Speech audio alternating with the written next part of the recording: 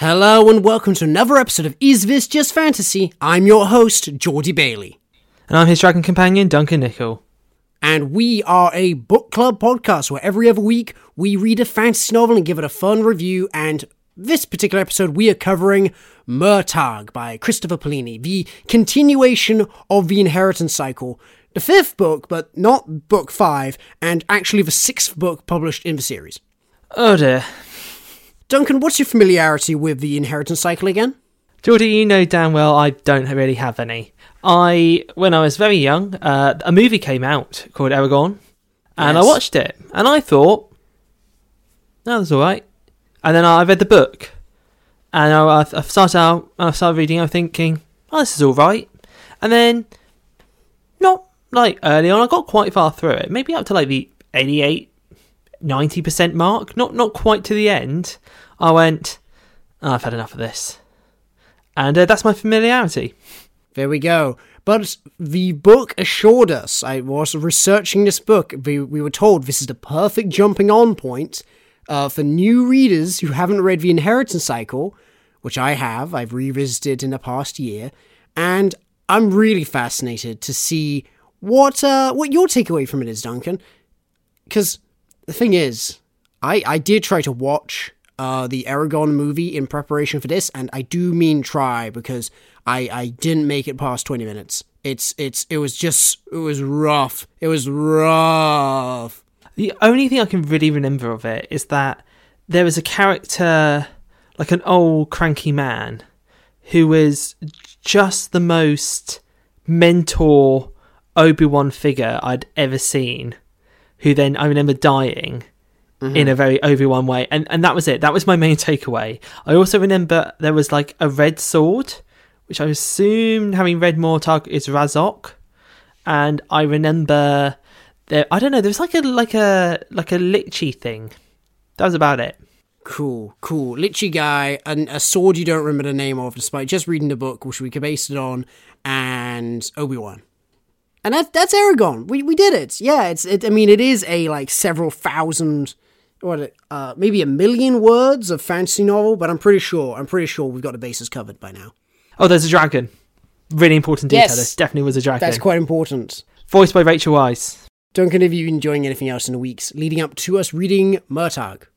Geordie, I have a little bit. Well, I say a little bit because I haven't actually finished it yet, but I do want to give it a shout out now because I just started it. I'm about maybe a third of the way through and I've been having a blast with it.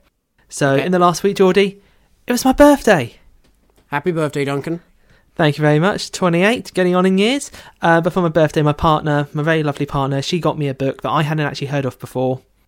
And she got it for me because she knew how much I love Legends and Lattes.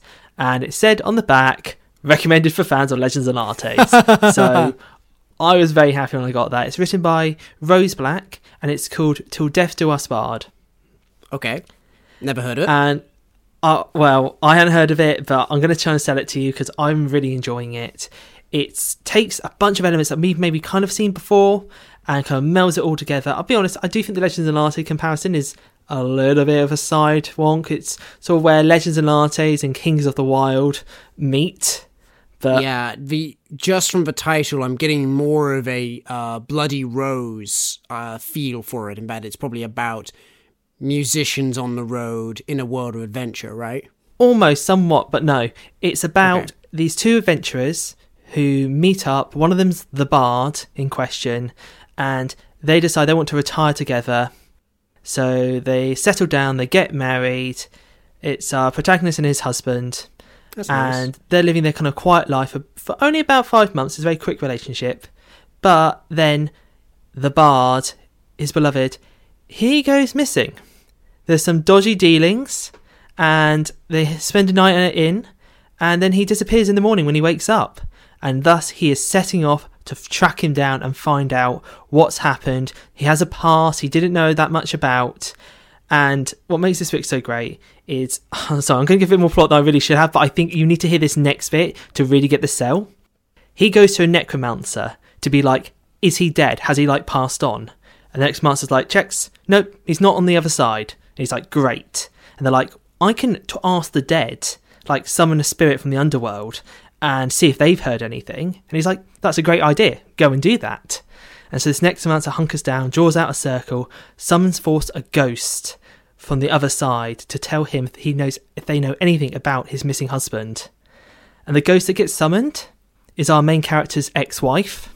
Oh, okay. And they end up as like this merry band of three: the necromancer, the ghost of the ex-wife, and the protagonist desperately looking for his husband on this quest across the realm. That sounds great. Brilliant. That sounds really good. Well, I want to hear whether you still like it when you wrap it up, because I'd be interested in hearing more about that. Maybe looking at myself. But Geordie, anything on your side of things? Not really. I've done a little bit I've been reading Best Served Cold by Joe Abercrombie, which I got for Christmas, but I haven't made that much progress through it. Slow going. It's a very enjoyable book, but I'm not even at the halfway or the third point. So, keeping an open mind. But that's all I gotta say, really. I'm much more eager to jump in and start talking about Murtagh. Okay, then. So, Geordie, you are the super fan. You reread the series recently. I am the fresh-faced baby to this. I want to know if we had similar experiences.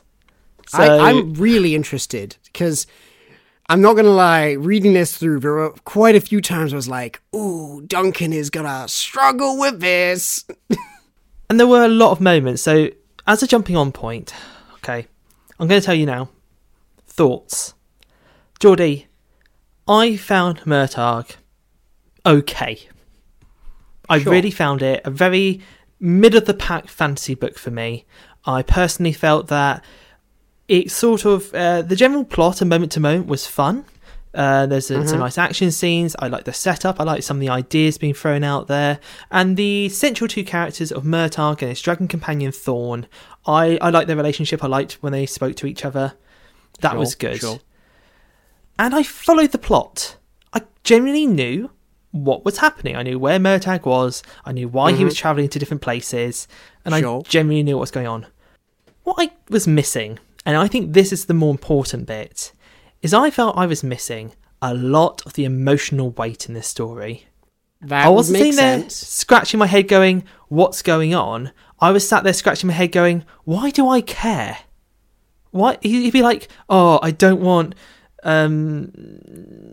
Narsuendia to see me like this. I'm like, who's that? Why do I like? Oh, she's the queen. Cool. What's your past relationship with her? Oh, and I like you get drips and drabs. I'm like, but I don't care. Like when these two characters, massive spoilers already, meet at the end of the book, and I'm like, am I meant to feel something? I don't know you. I don't know you. I don't know what your history is. Like, am I meant to be rooting for you to get together, or are you friends, or like I didn't have that emotional history. There's a really big scene where we visit the grave of a dragon that Murtagh had killed. You'd be like, what the fuck are we here? What a waste of time. Well, I said like he needs to get a scale to catch a fish, and I'm there like, okay, I hear you. I get the plot. I don't know why. Why would you, as a writer, choose to do this? And there's a lot in this book where this was about 700 pages in my copy. I've assumed that's true for pretty much everyone. And I genuinely was just like, oh, if you could make this 350, I think you would drift up from sort of okay to good. And that was my experience, Geordie. Please tell me like it was different for you, but... It was different for me, for understandable reasons, because I had the emotional context for all the different scenes. I think all of your criticisms are pretty fair, and we knew right from the start that to pull back the curtain a little bit, when I made Duncan read this book without reading any of the preceding books, I knew that was a bad idea, but it amused me the idea that you could jump on at this point, over 1 million words into the inheritance cycle. That you could just jump in and have the same experience. Absurd. Like a ridiculous notion. This is just for people who are really big fans of the inheritance cycle. And in terms of the beat to beat moments, like you, Duncan, I was like, yeah, I like this. This is working for me. But at the end of the day, it's not the best inheritance cycle book. It's probably...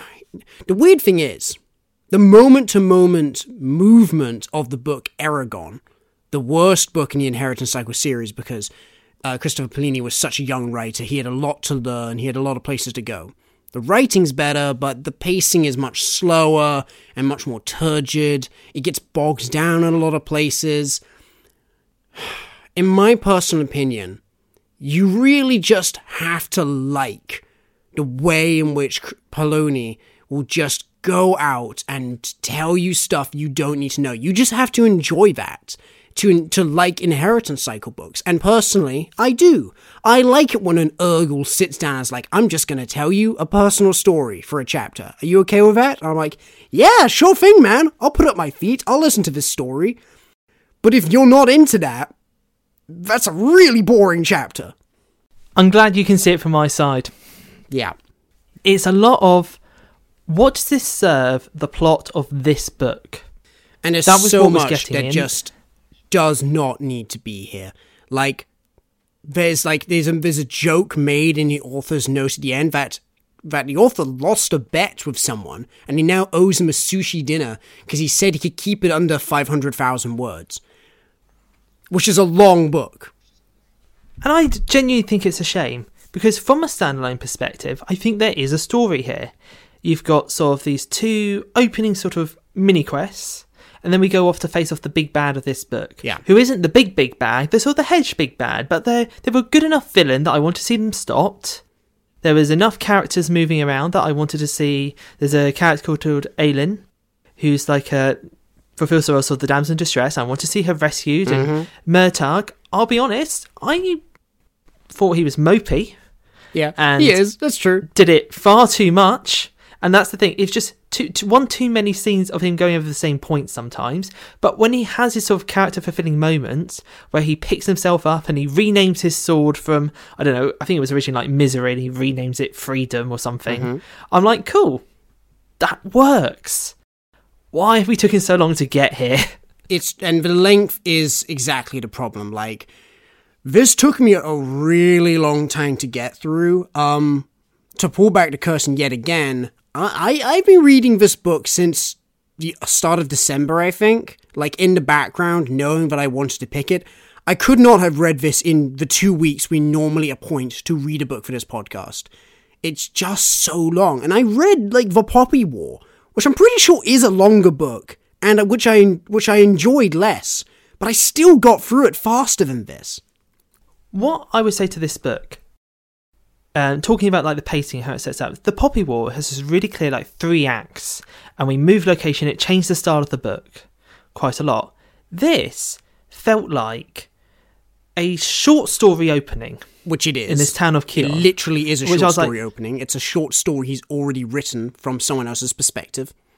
Fantastic! It worked. I like that, Geordie. When I read that first opening, I went, okay. I've misjudged you, Christopher. I should have been with you for longer. And then what we get is the middle session, the first like major act of this book. The entirety of it felt like a massive side quest. It is. We are so linked. True. It's a bunch of fetch quests. It's a bunch of fetch quests. We rock up in a town. It's that bit at the start of the... Say you're playing Legend of Zelda. You've just left the forest. You've arrived at Hyrule Town. And it goes... okay, Link, before you can meet the princess and progress the plot, we need you to go and do the fishing minigame over there. Mm-hmm. You've got to go and... Oh, there's some dodgy dealings down there with this rough guard. Can you go and deal with that? Oh, can you go and get that magic item and give it to them? Oh, you can't do the fishing minigame until you find the golden scale to put on the end of your special rod. And it's like, oh my gosh. And all these elements, by the way... do not play massively into it later. No, it's so the true. Big It's fish, not like which we any so part long of it about is essential. It's not like the fight with the fish teaches him something he needs to know later, or like it's part of his character growth, which informs his actions later.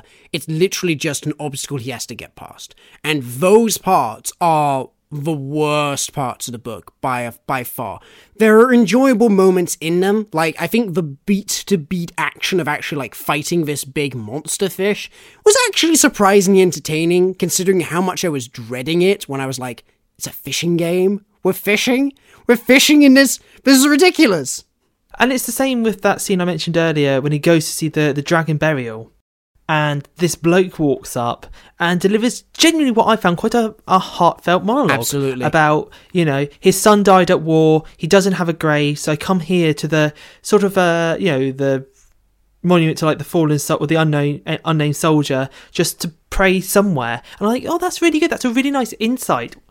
Why is it buried in so much? You could genuinely, Geordie, and tell me if you think I'm wrong, I don't think you do, this whole section of the book, which is a good, I'd say, third plus, 40%, this whole section could be condensed down to a single chapter. Well, you could have that opening short story. Maybe a handful of chapters. Maybe two, because he gets a talisman in the opening story, which leads him on to where we spend the latter half of the novel with this cult up in the north. Mm-hmm. I'll get to a point on that later. You could have him in maybe 2 to 3 chapters, visit the town, the werecat. I do like the werecats, I'm not going to lie, actually, they were pretty neat as a magical species. Could just basically have told him, or just asked him to go and get the scale. That could have been the request. Then you've got the scale, had that scene, the werecat goes, here's the story, and then we move on. So, on one hand, I see what you're saying. It's one of those things where you start taking blocks out of the Jenga tower, it does start to get wobbly, because the whole point is to unveil that there's a big conspiracy going on behind the scenes, and a bit where Murtagh has to infiltrate the guards to steal something.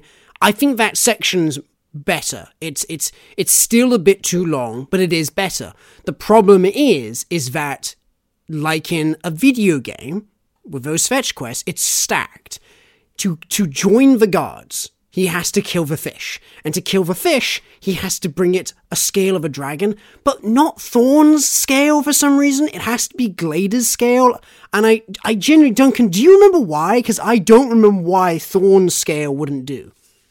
I'm pretty honest, I can't even remember why the scale of the dragon is actually needed, because the fish was just attacking people anyway. He could just use himself as bait. Yeah, I think it's a bit too unreliable for it to just be himself, because it could attack anyone, and it particularly liked the shiny scale.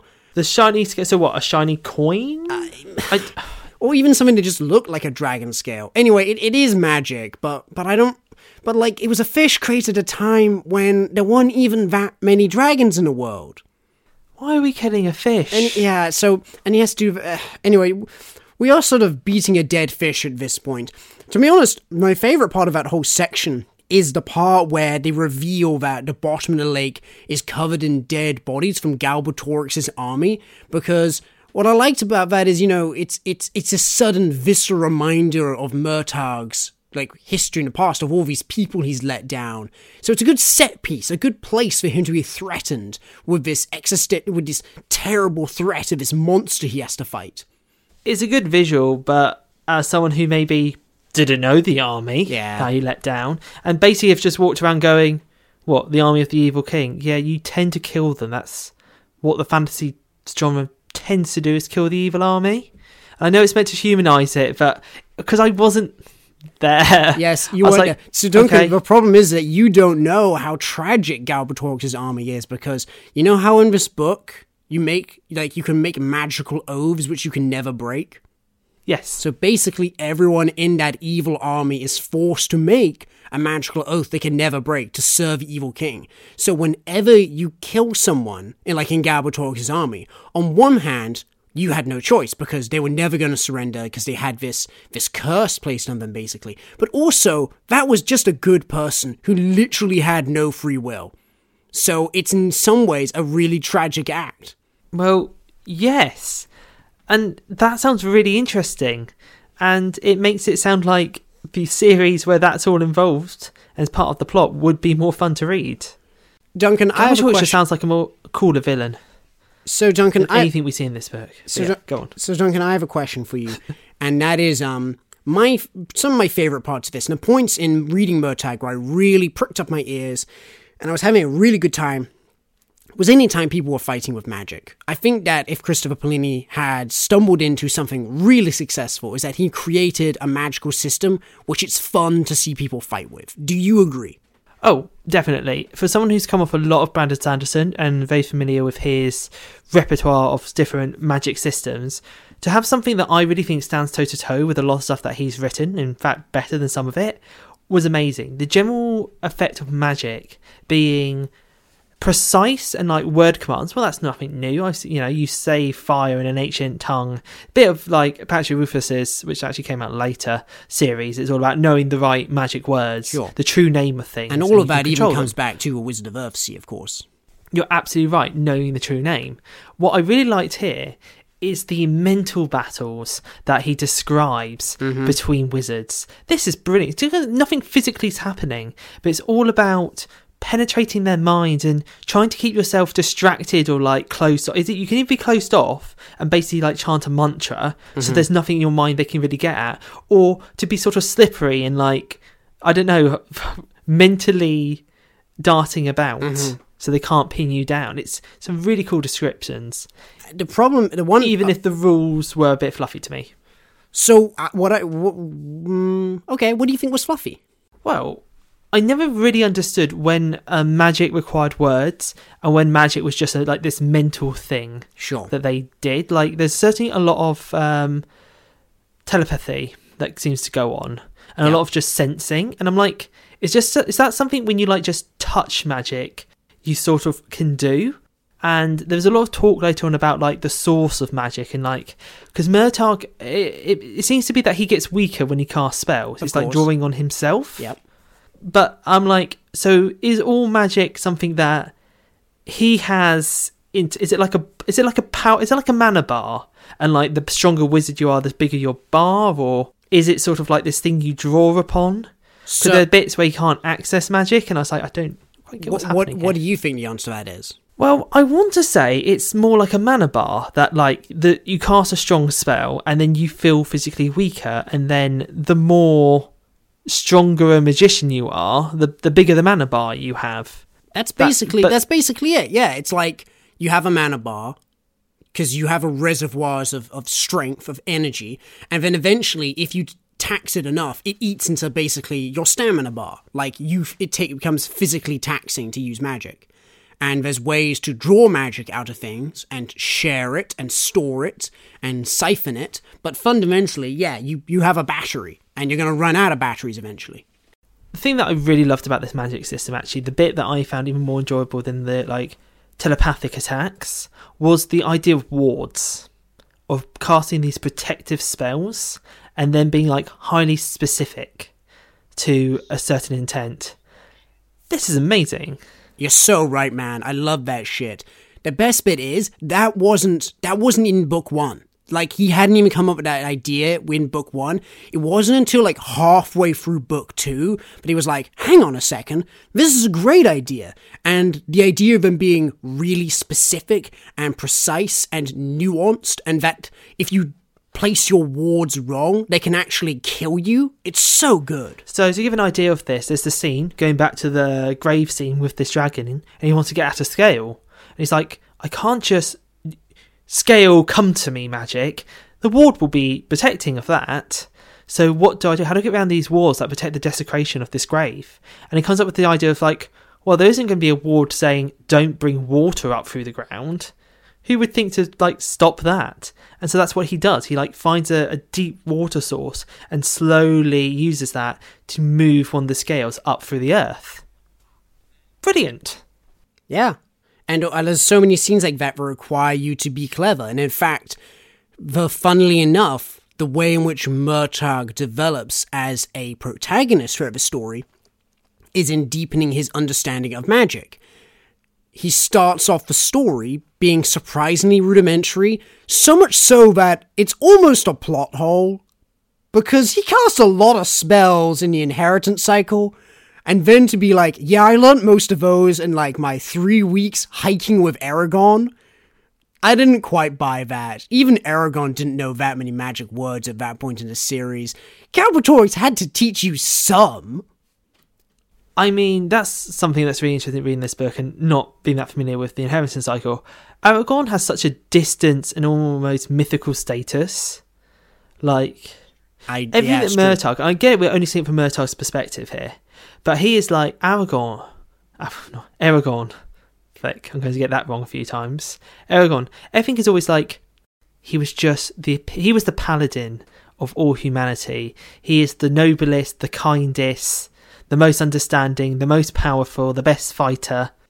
And there was an moment of like, wow, maybe I should be following his story. I think you're being a teeny bit overbearing with that one, because basically whenever everyone is brought up, it's only brought up in like the most resentful manner possible. Like, oh, he was so lucky, he got everything good.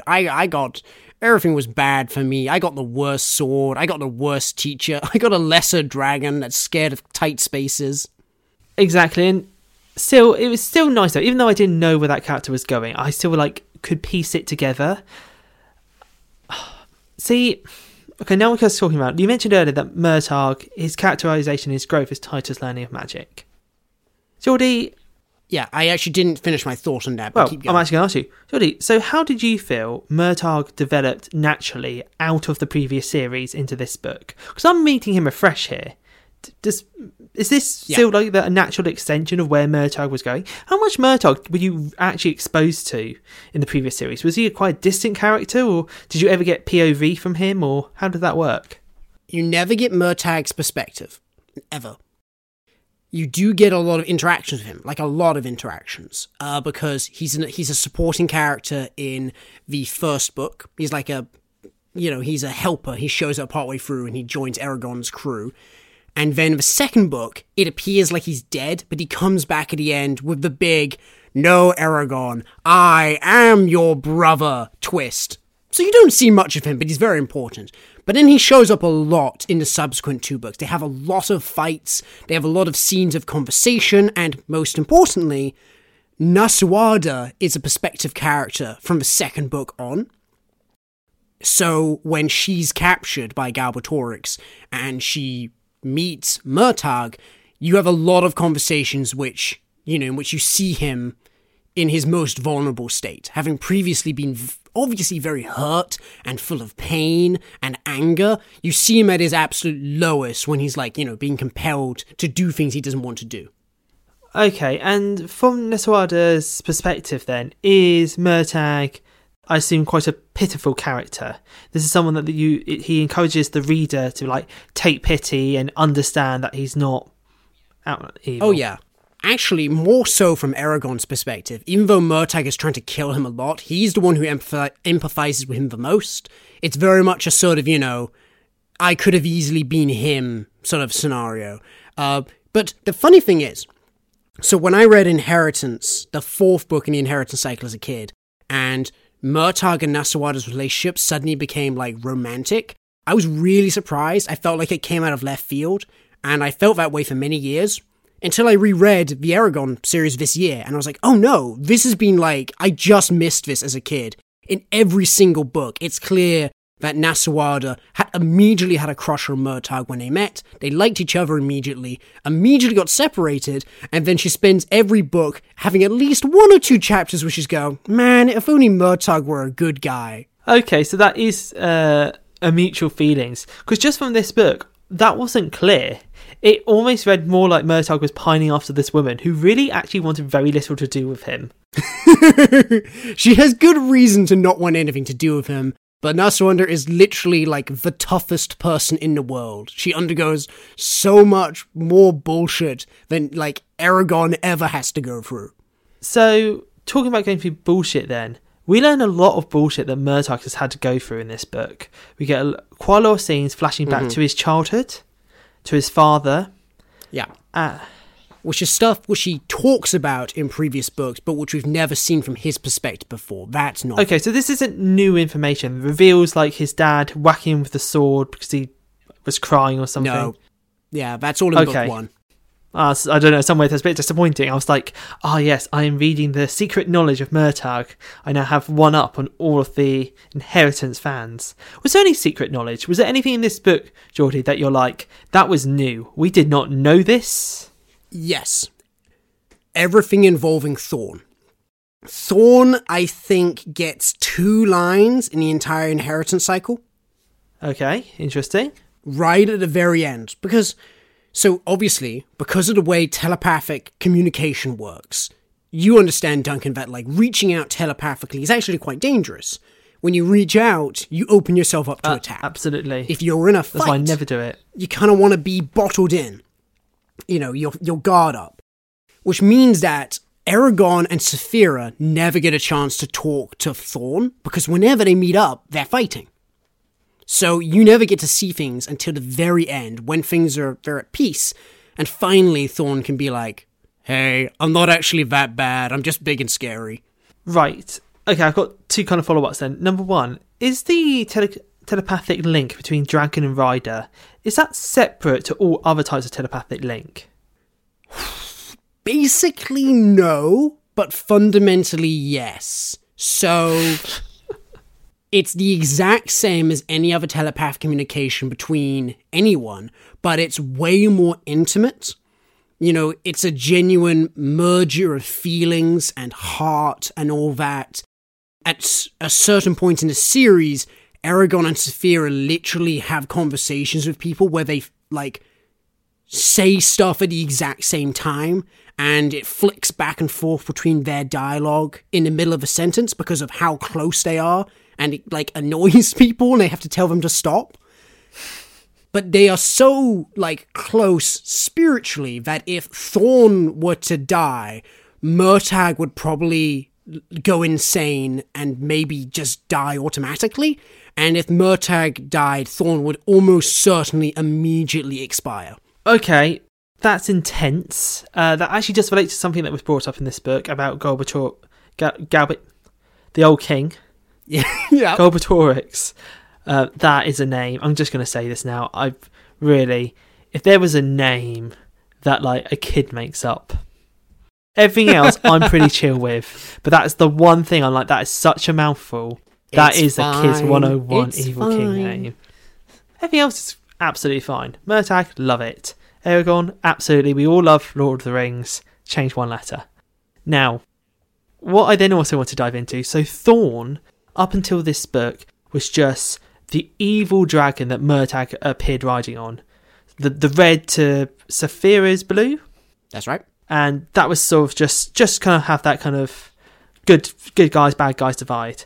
So we didn't know anything about his birth, about his claustrophobia, his time in the dungeons. The claustrophobia is completely new. That was never brought up before, but it's always been understood that, like, Thorn is not inherently bad and is forced to be bad, and that he and Murtagh both have been tortured and compelled into doing this stuff. So it's more specific in this book, but it's always been stuff we've kind of been aware of.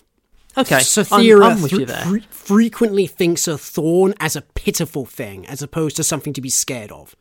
She also does not respect him. She doesn't hate him, but she's like, he is pathetic. Mean. Thorn's goes some hard stuff in this. And, okay, so that's part of the story that I actually really like. I think I've been a little bit negative so far.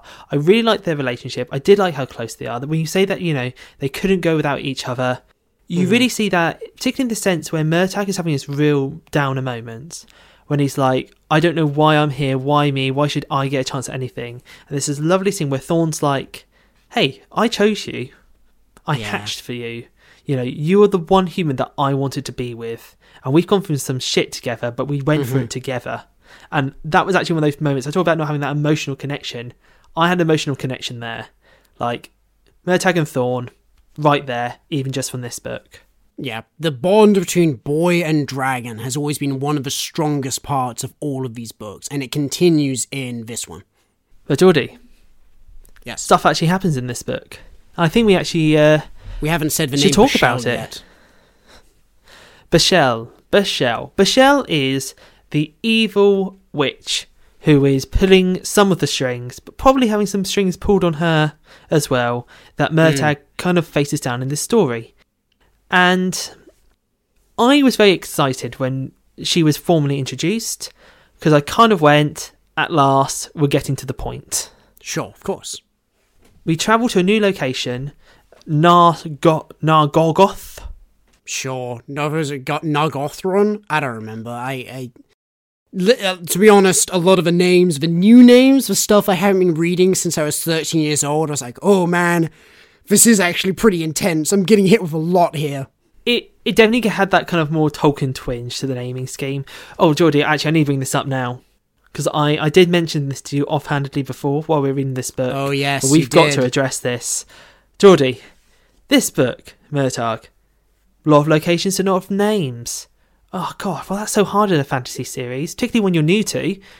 But don't worry, Duncan. All the Inheritance Cycle books have a map in the front, so you can just refer to that. This map in the front of this book, instead of having the names of places, has the names, but in Christopher's special magic rune language.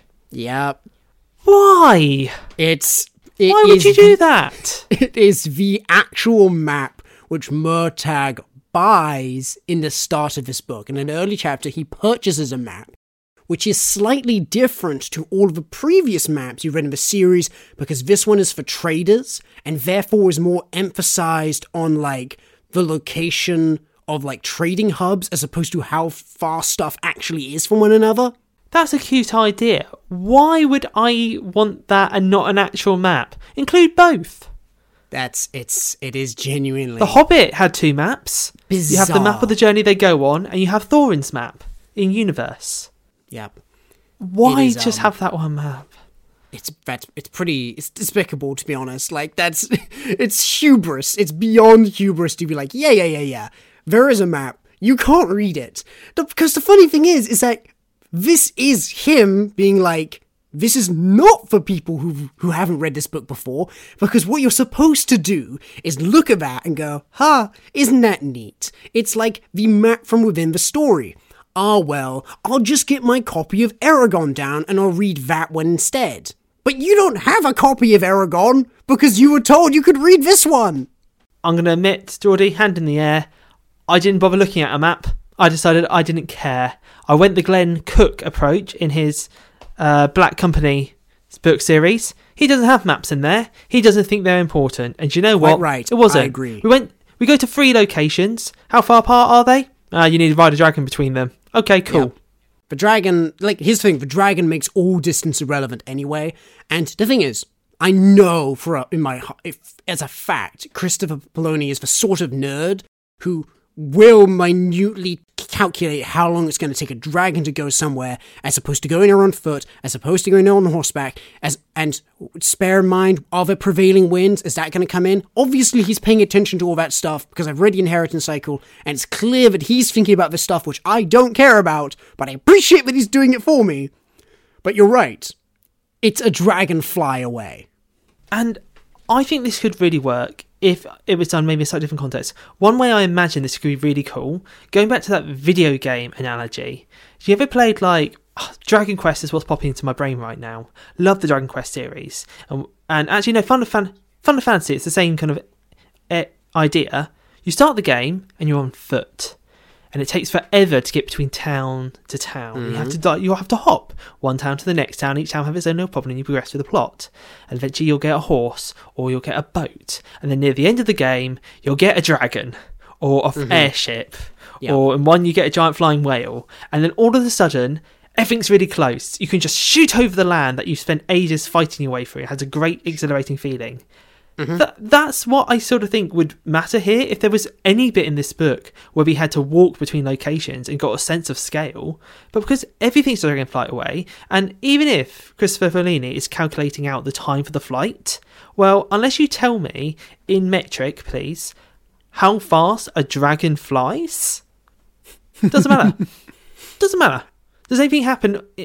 Actually, even more than that, unless there's a stop or a plot-relevant incident on the trip, they could walk it, they could cycle it, they could hike it. It doesn't matter. You should just have a paragraph going, and we travelled for many days until we got to the next plot-relevant thing. Actually, I've always felt that Christopher Poloni was very good about writing travel, because he doesn't get too bogged down in stuff and distractions, but he is quite good at being like, we walked this today, and the weather was like this, and it was very exciting, and then that evening we sat down, and I talked to Brom, and he taught me this important stuff, have a scene of dialogue, learn a bit of history, next day, different location, different story to learn, stuff like that. So I think he's always been pretty good at writing that, especially given how young he was when he wrote the first book, where the most travelling happens. Again, would have been a lot better if I just had a map I could read. But back to the plot. We travel to Nargothoth in the north. Nargothrond, maybe. And there are lots of interesting things that are thrown up here, Geordie, and I've got to start asking you questions because, again, the general plot, I knew. We're going to the north to meet a witch lady. But can I ask you... a witch, she runs a cult, they worship something. What's an Uruk? Is it an Urukai? Because it sounds a lot like one. An Urgal? Urgal. Wow, I even messed that up. So, Uvek Urgals the one we meet. are... Yeah, Uvek. Yeah. They are the equivalent of orcs. That's very deliberate. In the story, in the first book, they are the servants of the bad guys. They're monstrous. They love to fight. They have grey skin. They have horns. They're very scary and strong. And, it's so... this is part of what got Eragon labelled as, unoriginal, blah, blah, blah, blah, blah. Every subsequent book on from the first one, the Urgals are one of my favourite parts every time, because in the second book, they join the good guys. They're like, hey, listen, we were sort of tricked, magically compelled to fight for the bad guys in the last book, and we want our revenge. We want to join you, the rebellion, and we're going to kick Galbatorix's butt. And then there's tons of scenes where Eragon will just sit down across a campfire from an Urgal, and he'll learn about Urgal folklore and histories and stuff, and I find it really interesting. I loved that. I did like how it was laid in. I said I made the reference to orcs and Urukai in Lord of the Rings, but actually, something that I always loved in Lord of the Rings is the few chapters, I think there's some in the Two Towers with Pippin and Merry, and some with Frodo and Sam and Return the King, where we get an insight to orc culture, and how it's like, they're not just these blind, loyal machines. I love there's a scene in Return the King where they're chatting and you just hear them go, should we just grab some lads and just make off? Like, do we really care about this war? Come on, let's just grab some supplies and we'll just head down south, have our own bit of fun.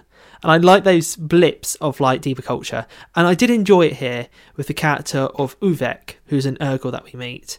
I do feel a little bit that there's just a little bit too much dissonance between Murtagh's like flashbacks to like when I was a child I was scarred by these monsters attacking me, to meeting Uvek, who's just immediately like, hey, I'm a chill dude, I'm like the shaman guy. I'm like, are you special, or is this meant to be that a lot of you are like this and Murtagh just has his prejudices? The problem of not reading the other books, because you go through this same journey as Murtagh in the previous books, where initially you don't trust the Urgals, and maybe you're even a little bit scared of them, and you see a lot of characters being close-minded about fighting alongside Urgals on the side of good, and then you grow to respect and like the Urgals, and so when you see Uvek, you're ready to make that jump and no, Murtagh had a limited perspective before, a lot of bad experience with the Urgals. He hasn't realised that they're people yet. But you're already there, realising they're people and realising they have a culture. Okay. That does make a lot more sense, because for me, it did seem like a little bit too quick, and it almost seemed clumsy. It always seemed like this, exactly. Oh, not all Urgals. It would seem too quick. And I'm like, okay, cool. Yeah. Thanks. Didn't know that. Yeah, and the thing is that the great thing about the books is that they never shy away from the fact that Urgals are basically kind of inherently violent. They love fighting. Ritual combat and raids are a part of their culture. But they're also, they're sensitive. And, they have a humanity of their own. It's like, you can't actually have a culture that is only war-driven. Like, they need to, at some point, settle down and raise young Urgals. Otherwise, you just die out in a generation or two. There are, amongst Star Trek fans, there are those who like Klingon episodes and those who do not like Klingon episodes. And I am in the first camp. I love a Klingon episode. Okay. Oh, in the same way that they were just a warrior culture. Exactly. Worf has such a hard upbringing. But Murtagh gets introduced to this cult, and this part of the book becomes this lengthy period of don't tick off the cult too much diplomacy. It reminds me of a lot of Dungeons and Dragons adventures where you immediately run into bad guys and you don't like the bad guys, but you have to play along and just let them do their evil thing for a while whilst you scope them out to try and figure out how dangerous they are. This is one of the parts of the book that again just goes on for too long. Absolutely. It is just the length. It's not the idea, and it's not necessarily the moment-to-moment execution. It's just the length. Exactly. There's a scene where he first meets them, and he's like, okay, I'm going to scout them out. Yep. And then there's a scene where he goes back to his lodgings, and then he goes and does a little night reconnaissance. Then he goes back to his lodgings. And then he gets invited on a hunt. Then he goes back to his lodgings. Then he goes to a party. Then he goes... Exactly. After the night reconnoiter, after he's done that, that's the moment that it all should go wrong. The next day, this literally happens. It literally happens in the story. He confronts her, and then she gets kind of mad at him, and then he cools her down, and then they go on a boar hunt, and as you said, then there's a bunch of other stuff that happens. But there's nothing really we learn beyond that point that he shouldn't have just figured out already. Like, the boar hunt and everything that follows, the only thing that changes is his relationship with, what's her name? Elgis? Aelin, yeah, that's it, Aelin. His relationship with her is the only thing that needs a little bit more time to percolate, but even then, that could have been a lot shorter. I got kind of irritated with Bashel as a villain, because so much of the time she's keeping cards close to her chest, which makes it feel really repetitive. When he's like, okay, so who do you worship? Why are you guys so obsessed with dreams? And she's like, oh, I can't tell you. Okay, great. So why are we having this conversation for the fourth time? And it just felt too much to me like it was the author going, I'm not going to tell you yet, rather than a character who had a legitimate reason. She wants to win Murtagh to her side, and it's sort of implied that she's like hoping that he'll just have the right dream and swap sides. But I'm not going to lie, I think that's just stupid of her. I think everything she should know of Murtagh up to this point is that he's not going to do that. He's not going to have a dream of war and horror and suddenly go, I'm down for some of that. I mean, depending on your perspective of Murtagh, living in the world of Allegacia, if you were like, this guy was corrupted to the side of evil once, I bet I could do it again. I just think she does a very poor job of trying to subtly get him over. Because Murtagh never feels tempted. I think that's my perspective. No, absolutely not. And why would he be? Look, they're weirdos. They're a bunch of fucking weirdos. And they don't realise how fucking weird they are. What do you think of the character of Bashel herself? I think Bashel is serviceable. That's the word. She is clearly, from my perspective, the henchman. She is the smaller villain that you have. This generally didn't feel like a complete story, by the way. I don't know if that's clear. Murtagh doesn't work as a unit. It must have continuation, otherwise this will be this will drop down the gauge if this doesn't have a proper continuation. Because she is just I serve a darker power. What? Oh, you'll find out later. I'll read that book when it comes out. I probably won't. Sorry, Geordie. The part when Murtagh finally gets captured and then he's like subjected to torture and drugs and that, and they finally break him and get him to serve them, that's the part of the book where more than ever it just puts on the brakes. And it's partly because, it's depressing, like it's a sad part of the book, but it goes on for such a long time that it really put a damper on how much I could enjoy the book. Again, it goes back to the scene where, so this is the part of the book where we meet Uvek, the Urgal, for the first time, and he gets dragged to the same cell. Why put them in the same cell? They're not in the same cell. More than one cell, anyway. Oh, they're not. Oh, they're opposite each other, having conversations. Yeah. And you're like, okay, cool. They're going to chat, and guess what? Aelin is going to help him break out. You know that immediately. Yeah, it takes like 3-4 scenes. Oh, it's so much more than that. Actually, to do it. Like, she shows up she doesn't show up originally. Then he has to ask someone, can she bring me my food? Then he has to convince her like twice to put the right stuff in his food. And you're just like, oh, for flip's sake, guys. I've already been here for 500 pages. I know where this is going. It's so true. In fact, I was so convinced that it was going to happen that the first time she comes and she brings him food, before I even asked, I assumed that she'd already taken the drug that was poisoning him out, and that he would start to recover without realizing that he was recovering. But no, it just had to keep going. And we're beating a dead Urgal here by going over this so much. But It really is such a... Christopher goes over it a lot. Like, and that's the problem. He does... The guy he mentioned in the author's notes, who he owes a sushi dinner to because the book is too long, he should get that guy 2 sushi dinners. Like, come on. You could... I know that every other time you've written a book, it's been incredibly long, and you luxuriate in how long the books are, and normally I love it, but this time it's not like that. You gotta tighten this up. You know, he said he was supposed to write in the style of Edgar Rice Burroughs. That was his first intention, and he did not follow through on that. Geordie, and that I think is why it upsets me so much. We have read sort of overly long books on this podcast. Poppy War and Warbreaker we both enjoy to a certain extent. Yep. Well, lesser extents. Yep. But they were long books.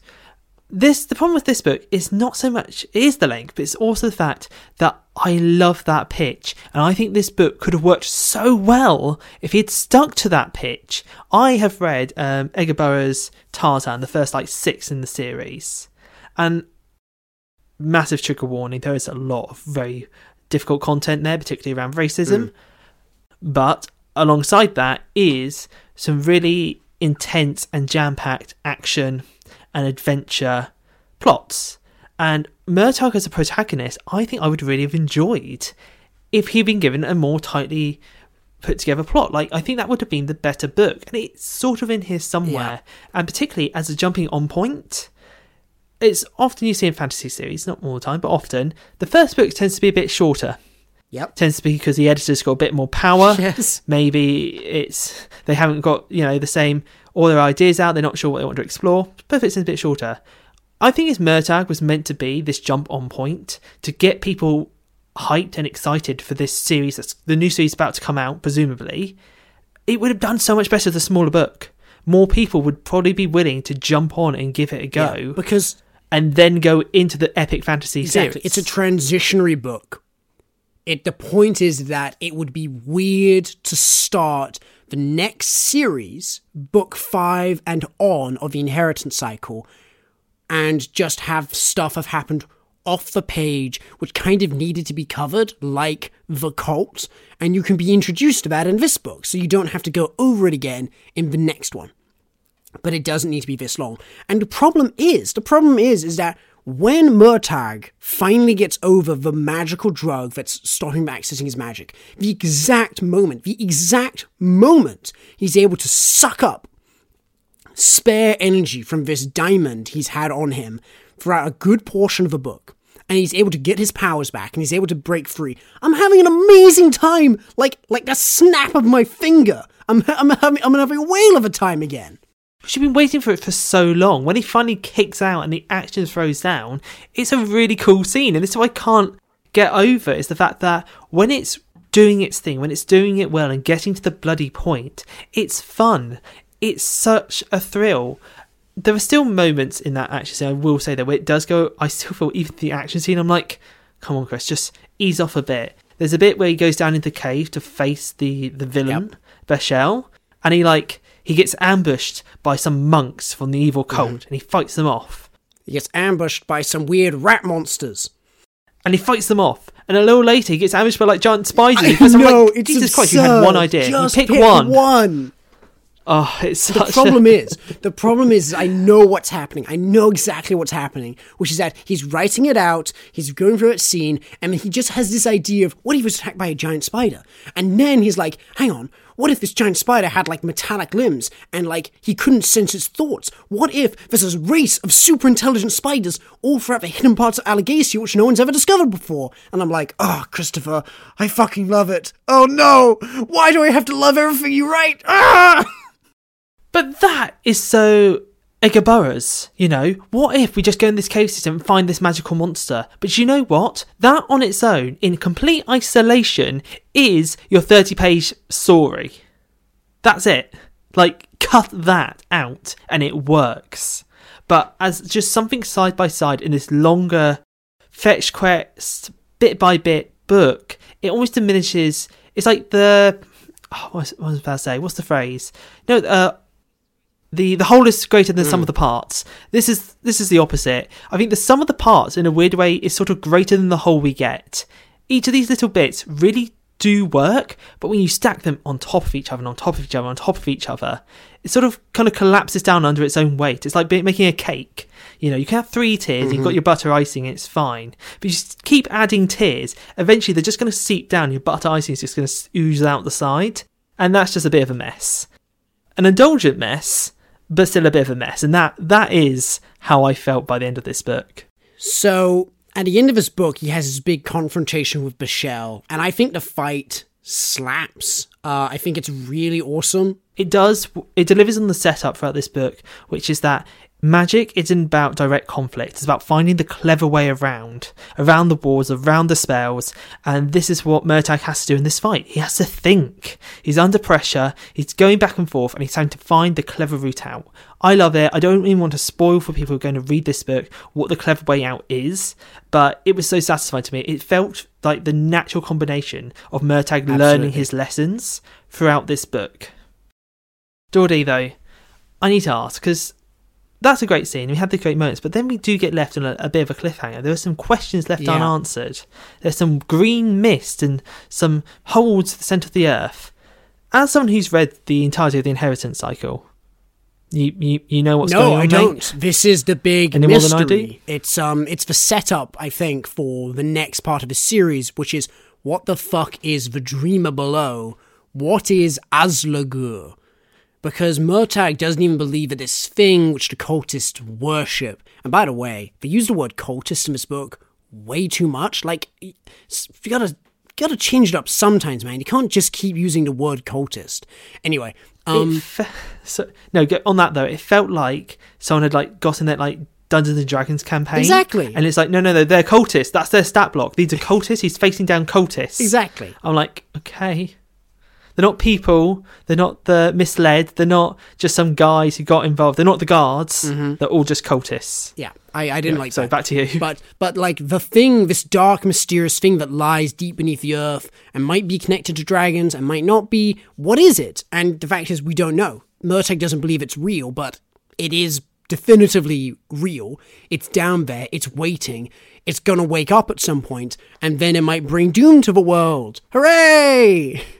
And presumably that's going to be the focus for the sequel series that's coming. Exactly. The next 5, 6 books. So that's why this book had to exist. It had to be the bridging point between, so that when we picked up the official book 5, you can't be like, hang on, there was another species of super beings that just no one ever talked about? That's impossible. This book exists, so we don't think that. I am a little scared, Geordie, and I'm really scared that Christopher Paolini is going to betray me. Because he has said, you can just read Murtagh. It works. You can just start here.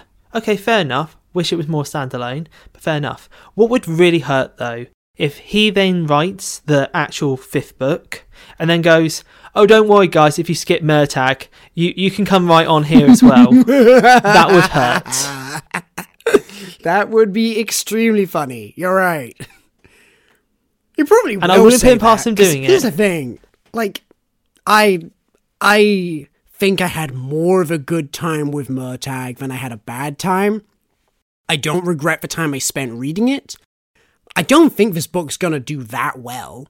I mean, I couldn't really comment on that. I know that Inheritance does have quite a following, particularly of like, although I didn't read it, of my sort of generation. It was big. You know, a lot of people love these books. A film got made for a reason.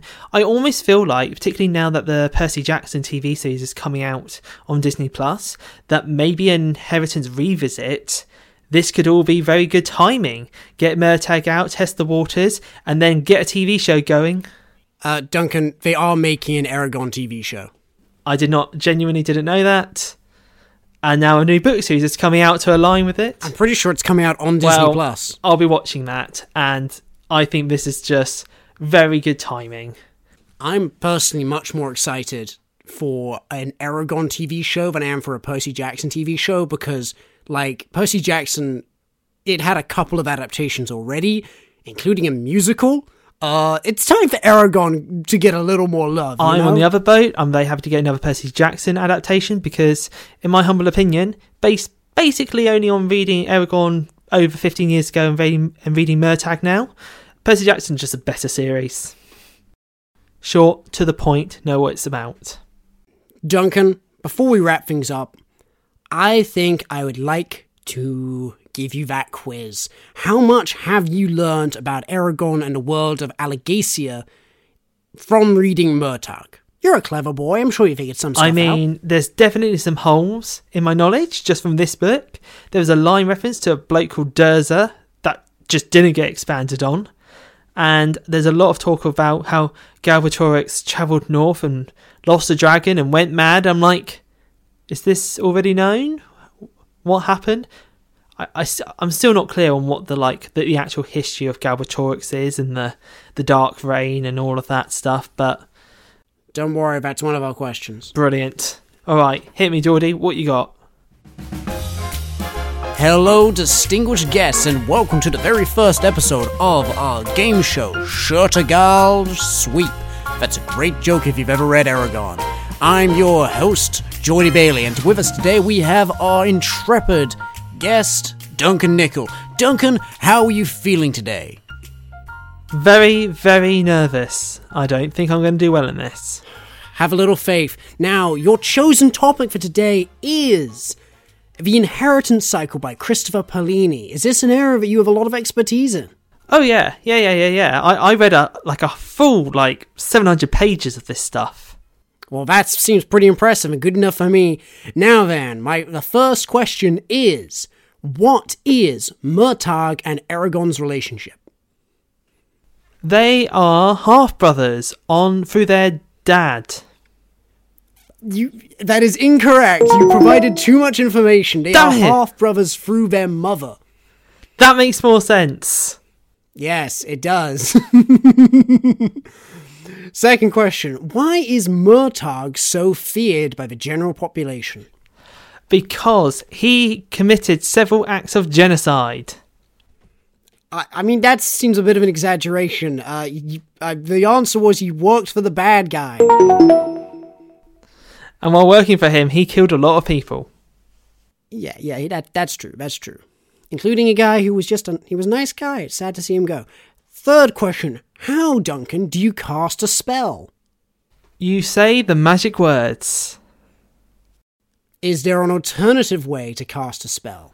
You think really, really hard. Yes. We haven't really brought it up in the episode so far, but, there is a good... Michelle only uses non-verbal magic because she doesn't know how to use magic, which is much riskier. Anyway, whatever. It's not the point.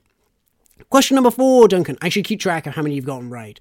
I think that's technically 1. I'll give you 2 because you were right, they are half-brothers, and that was the answer I was looking for. Question 4. Who is Durza?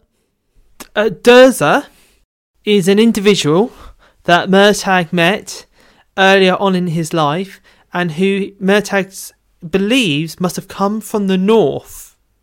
I don't think Durza did come from the north. I'm pretty sure he comes from the desert, and that is not the answer we're looking for. Durza is a shade, a mortal man who's been possessed by corrupted spirits and who served Galbatorix as his right-hand man until he was killed by Eragon, giving him the name Eragon Shadeslayer. Not in this book. Not in this book at all. Right, yeah, next one. Question number 5. What is Arya's job? Right. So there's a two-parter to this one. The first one is, who the fuck is Arya? Okay, so Arya, I had a genuine confusion because I vaguely remember in watching the first Eragon movie that there was this woman who steals the egg at the start and seems a little elf-like, but not elf-like. And I could never work out if that was, reading this book, if that was Nasuede or Arya. I'm going to say Arya is a fellow rebellion leader. Is that your final answer? Yes. You're close, Duncan. You're very close. That was Arya's former job. She was a part of the rebellion. However, she's moved on to other things because there is no longer a rebellion on. The answer we're looking for is that she is Queen of the Elves. So she is an elf? She is an elf. Is she Eragon's love interest? She is, but it's tragic because they can never be together. Why not? So in So in the first book, Eragon gets a prophecy from a weircat saying that one day you will leave Allegacia and you will never return.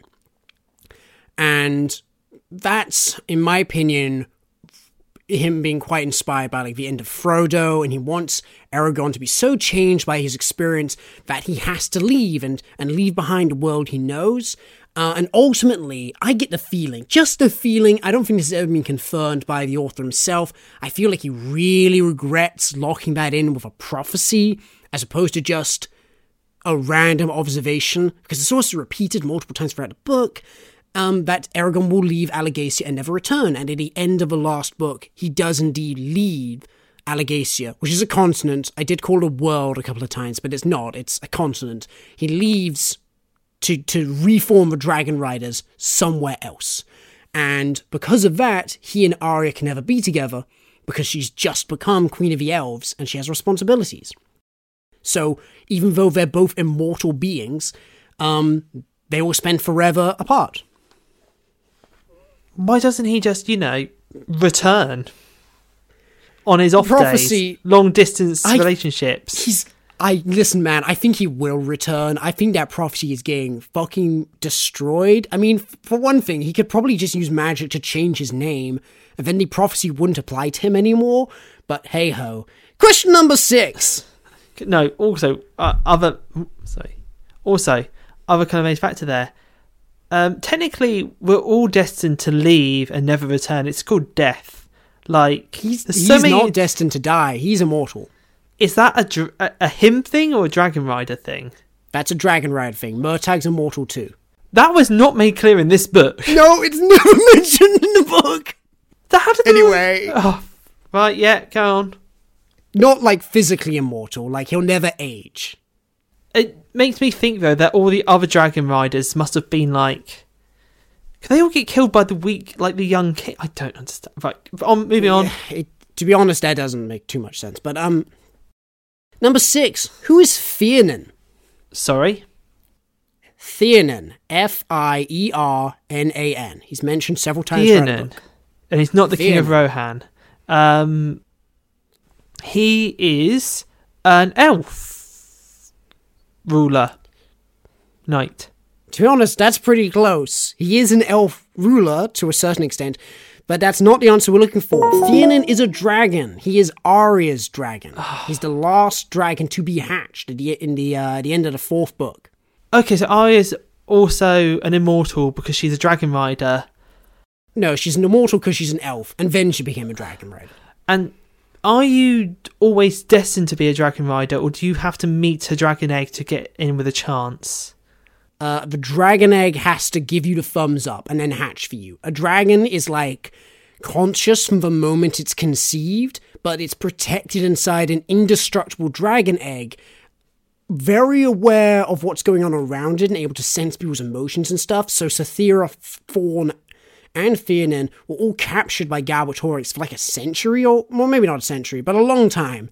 And they refused to hatch for him or anyone he sent there because they were like, oh no, I don't trust these people. Their vibes are off. Okay. But once they hatch, they're then like, I bestow upon you immortal life. Yep. Okay. And the ability to do magic and stuff like that.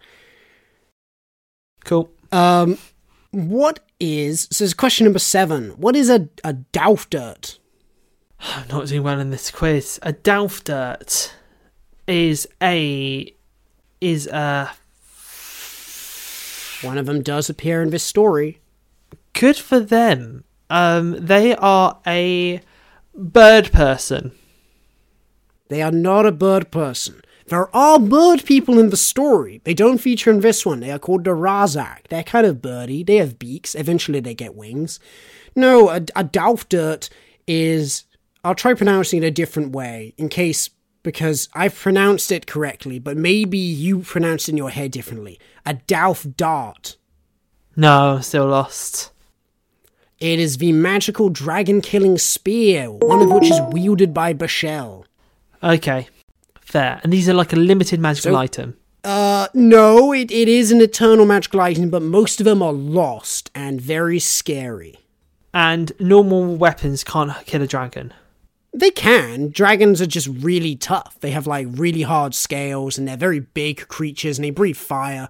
But this is a magically warded spear, which has, like, special charms on it to specifically pierce through dragon hide.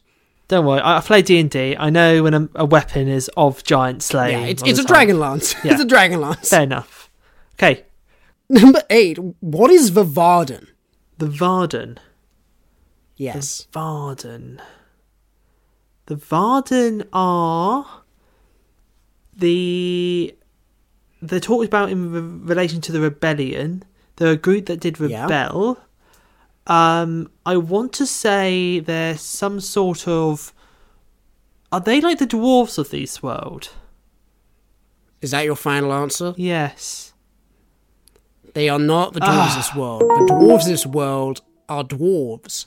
The Varden is the name of the rebellion. Okay. That's fine, cool. I should just keep my mouth shut. You were so close. Like, there's definitely something. They talk about the Varden and the rebellion so often. What is the link? Are they another faction in it? Okay, the Varden is the rebellion. Yes. Flip. Okay. Number 9. We got 3 questions left. You can get this one. What do gems do in Alagasia? They store magical energy. Yay! Yeah, but gems act like batteries. Okay, got that one. Good job. What is an Eldunari? They get brought up all the time, Duncan. An Eldunari? Is it like a wizard? I'll give you another try, because wizards in this book are just called mages. Is it... Oh, Geordie, I can't take this anymore. You recognise that it's a word you saw on the page, though, right? Maybe.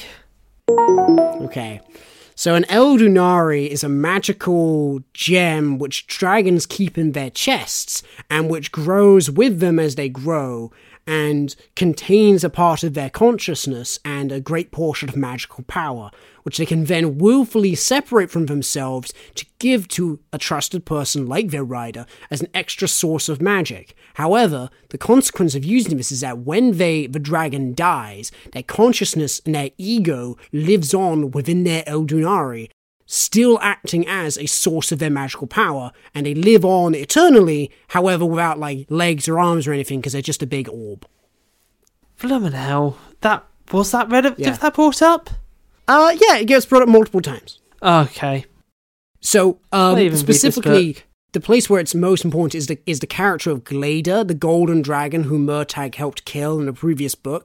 He is currently an Eldunari, and he was given to Eragon to, like, continue to be his mentor after the dragon died. So currently, despite the fact that Glader is dead, he's still around, just hanging out with Eragon. Alright, final question. Let's finish this. Final question. Please place the following events in order. Galbatorix comes to power. Nasuada comes to power. The dragon riders are formed. Dragons and elves go to war. Eragon finds Sathira's egg. Okay. So we've got 5 things there. Now we know the first thing is that dragons and elves go to war. That predates everything. Okay. Then the dragon riders are formed.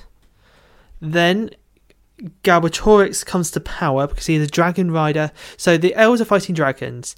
Then the dragon riders are formed to sort of help deal and control with the dragon issue.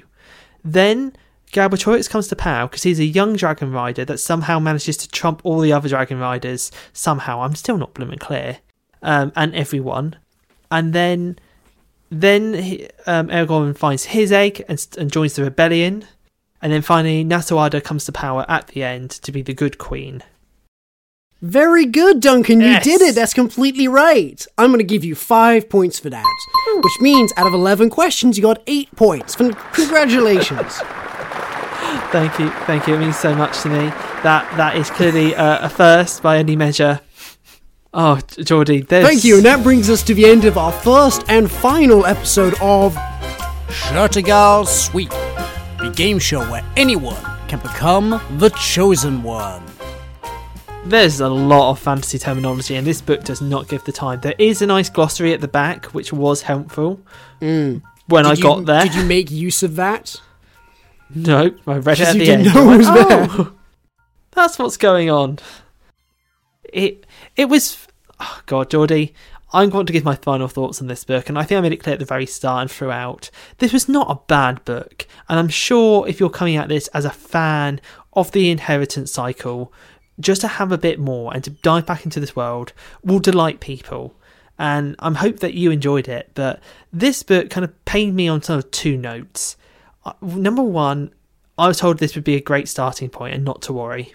Don't do that. I can't recommend this experience to someone else. I feel myself being kind of short. And that's not Christopher Paolini's fault. That's his publisher's fault. It was irresponsible and dishonest of them to say that. And the second thing is, I'm a bit sad because I feel like this book could have been a jump-on point. In fact, this could have been a book that I personally would have enjoyed a lot more, mostly just with a tougher editor. And get those scissors out and cut down on the content. Make this half the length, honestly, half the length, and this would be a really nice standalone, almost sword and sorcery style story. In the author's notes, one of the people he thanks is his editor. Or no, sorry, I think it's his agent. And agents do play an important role in editing books. The people who are helping him make his book are his agent, who's been working with him for 20 years. So that's a very deep relationship. It's his mum, and it's his assistants, along with like a professional editor. Well, those are probably, even if they're saying they're quite shrewd when it comes to editing, they are not going to be a vicious taskmaster. Granted, he's sold millions of books. He's a successful writer. He's allowed to throw his weight around at this point in his career, especially considering how much he's improved as a writer. But, yeah. I do have two more notes I want to read out. I just glanced at my notes and I realized I didn't bring these up. So, this is another, this adds to the hubris pile. If there is one thing, so I said that Christopher Paolini has improved a lot as a writer. There is one thing that for some reason he still hasn't gotten over, and it is bizarre, out-of-pocket pulp culture references. In Eldest, he once used the line when they were going to take barges instead of ships. Barges? We don't need no stinking barges. And I literally had to put away the book for a couple of hours. In this, Murtagh says that that in a fight, he ends someone rightly. Duncan, this is a YouTube meme. This is a fucking Scalagrim reference. This is like, why is this in a serious fantasy book? You shouldn't be referencing fucking YouTuber memes in your fantasy book. Don't do that.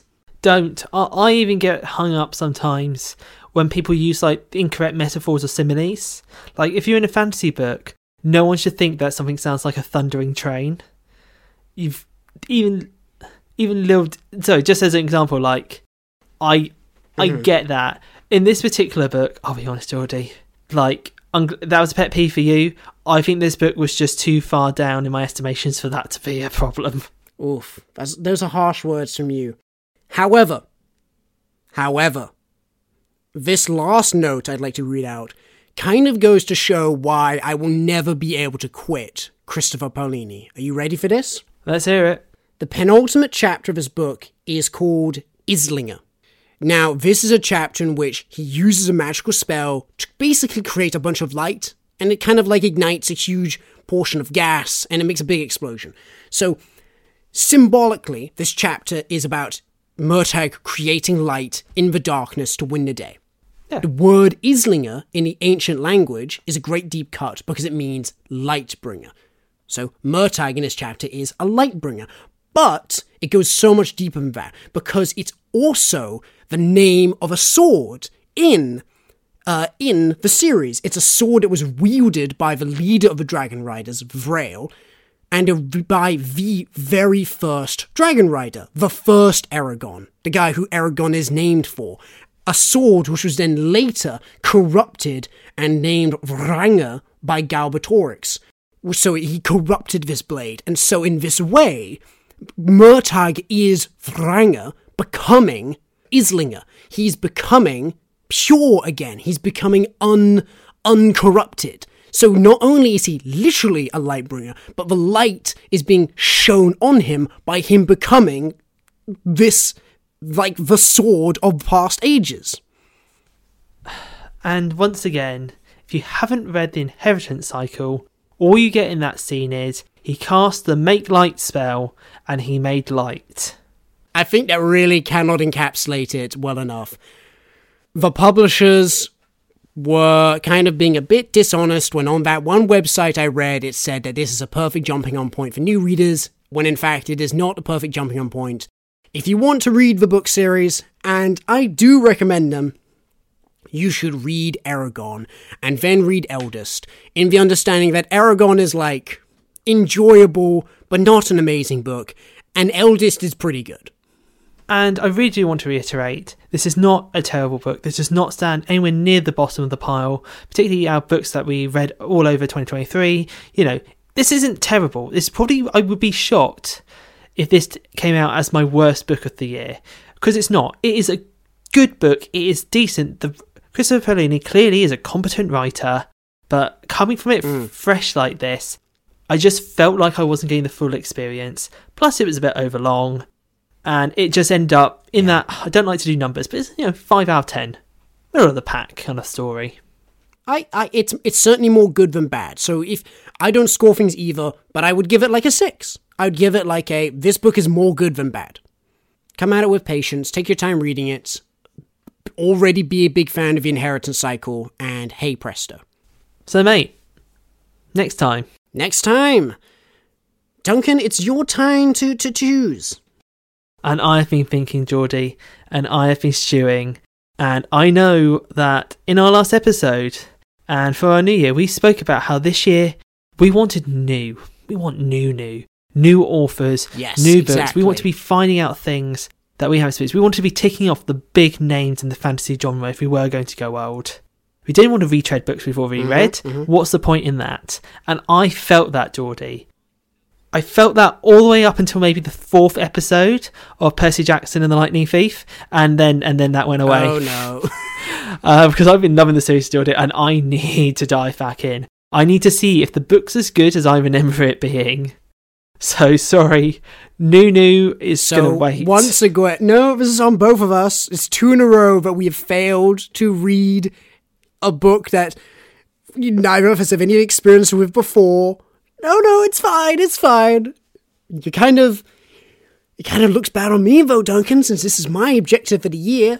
I mean, you can only be held accountable for half the year. Let's be fair to you, but Geordie, you read this book before? I certainly have. I read this book probably 10 times when I was a kid. It was my absolute favourite book series growing up. It is a substantial reason why we are standing next to our microphones today doing this show. I myself have only read it once, and I'm really excited to go back round to it. This is going to be a good time. I can't wait to do it with you, Geordie. But before we sign off, I can't believe I'm going to have to buy this book again. Like, I gave all of my Percy Jackson books to a charity bookshop years ago, and now I have to buy it again. No, same. I'm in the exact same boat. I gave them all away. Like, I'm not going to be able to get it from the library. The TV show just came out. There's no way I'm going to be able to book it out. I literally had to Google, and I was like, okay, the closest library that still has a copy is like an hour and a half's drive away. It's like, is it worth it? A 3-hour round trip for one book? Probably not. I'll probably just buy on Kindle for like £4. But that's all from us for today. If you've enjoyed this episode, please do give us the thumbs up, the 5 stars, leave a review on whatever platform you're listening to us on. And if you want to hear more about content that we've got coming out, pop over to Instagram. It is Just Fantasy Podcasts. And we've got fresh content, extra things, reviews of books I'm reading outside the podcast appear there, as well as updates for when every new episode comes out. Very nice, Duncan. Well, I've been your host, Geordie Bailey. And I've been your host, Duncan Nickel. Bye. So long.